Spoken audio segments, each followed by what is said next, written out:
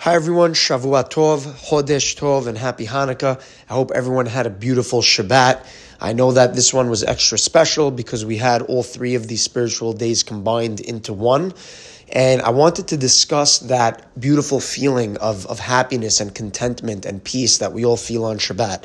Because yes, while on the one hand, it's definitely because of the physical changes we make, like not going to work and not running to different excursions and really just focusing on our families and focusing on going to shul and enjoying good food, it really is truly spiritual.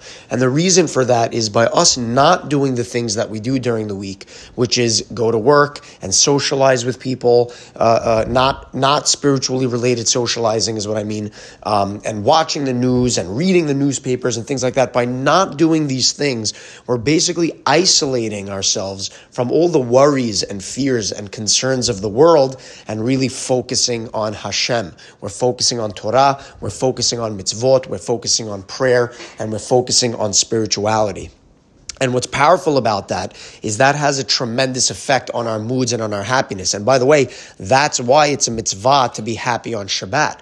Because technically, if you were following all the laws of Shabbat properly, automatically a byproduct of that should be that you're happy. So it's a mitzvah to be happy because it's a mitzvah to do the laws of Shabbat properly, which will naturally result to happiness. Now, the lesson we can learn from this is we can take some of the wisdoms of Shabbat, apply them to our work week or our other 6 days of the week, and potentially have a taste of that happiness during the week and that fearlessness and worrylessness through the week. And the way we do that is as follows.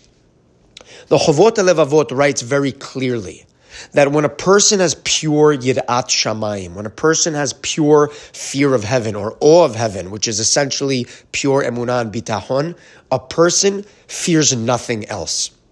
Literally, by fearing Hashem wholeheartedly and having only a focus on Hashem, a person achieves true fearlessness. And again, that's why on Shabbat we don't have worries and we don't have fears if we're doing it right. Because what are we doing? We're focusing on prayer, mitzvot, and Torah, and on Hashem. So our focus is on fear of heaven. Our focus is on yirat shamayim. So on Shabbat, we don't fear things like politics and pandemics and business and things like that. Whereas during the week, when we're watching television, when we're reading newspapers, when we're on social media, we have fears hitting us all over, right? If the news is reporting the pandemic, we're fearing getting sick. The news reports the economic downturn. We're fearing business and our financials. When we hear about the crime happening, in our case, let's say New York City, we fear our safety. When we hear about what's going on in Israel, or if we hear about anti-Semitism, we fear for our existential existence, right?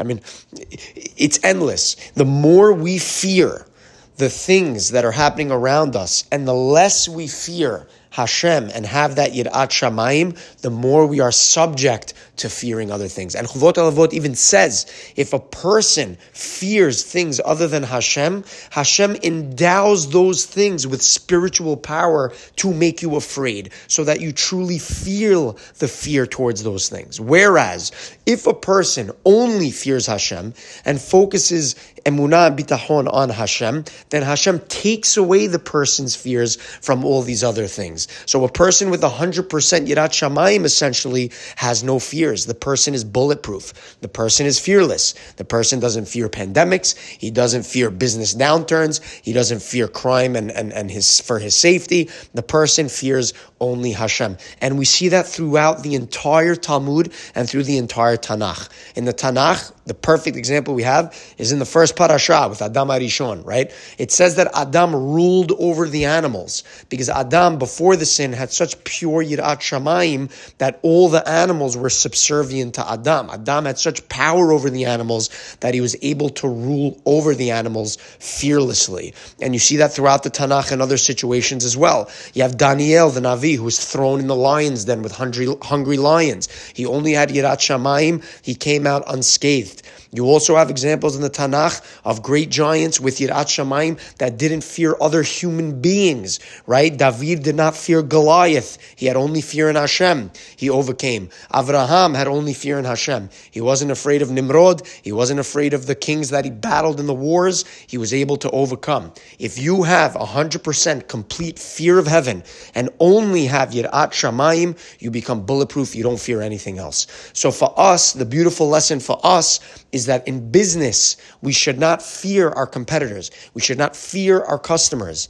In life, we should not fear for our health. We should rely on Hashem. We should have fear only in Hashem. And again, fear in the religious and spiritual aspect means awe. It means emunah. It means bitachon. It means relying on Hashem, giving everything to Hashem. And we see that in the Talmud as well. You have Chanina ben Dosa. There's a story of a snake that was terrorizing a town, a village. It was killing people. Chanina ben Dosa walked up to the snake. The snake bit him. The snake died on the spot. His students asked him, Rav, how'd you do that? You weren't afraid? He said, I only fear Hashem. Hashem is the only one in control. There's another story about one of the Amoraim walking where there was a witch collecting dust from his feet. And the witch said, hey, give me your dust. I'm going to curse you, right? The witch basically wanted dust from his feet to do some witchcraft and curse the rabbi. And what did the rabbi say? Take all the dust you want. En od milvado, there's nothing but God. If Hashem wants me to be cursed, I'm going to be cursed. If Hashem doesn't want me to be cursed, nothing you say can do anything. Nothing you do can affect me. You can't take a hair off my head. And again, if we can develop this Yirat Shamayim, where we truly strengthen our emunah in Hashem, and we only have fear of Hashem, we become invincible. We don't fear anything. It gives us confidence when we walk into work and we're facing challenges or problems, or we're facing opportunities even where we're maybe nervous, or we're facing competitors. With our health, if we deal with challenges that pop up, we don't fear and rely on the messengers, like the doctors or the situations we're in. We have fear of Hashem. It gives us confidence. It gives us strength to handle ourselves properly. So let's constantly try to work on that fear of heaven. Now, someone might say, how do you do it? How do you strengthen your fear of heaven? There's two ways. One is increasing it by doing the things that increase fear of heaven. Personal prayer, it's what they do, talking to Hashem. The more you talk to Hashem, the more your faith in Hashem increases, because you are showing yourself and your soul that you believe in Hashem so much that you're talking to Him.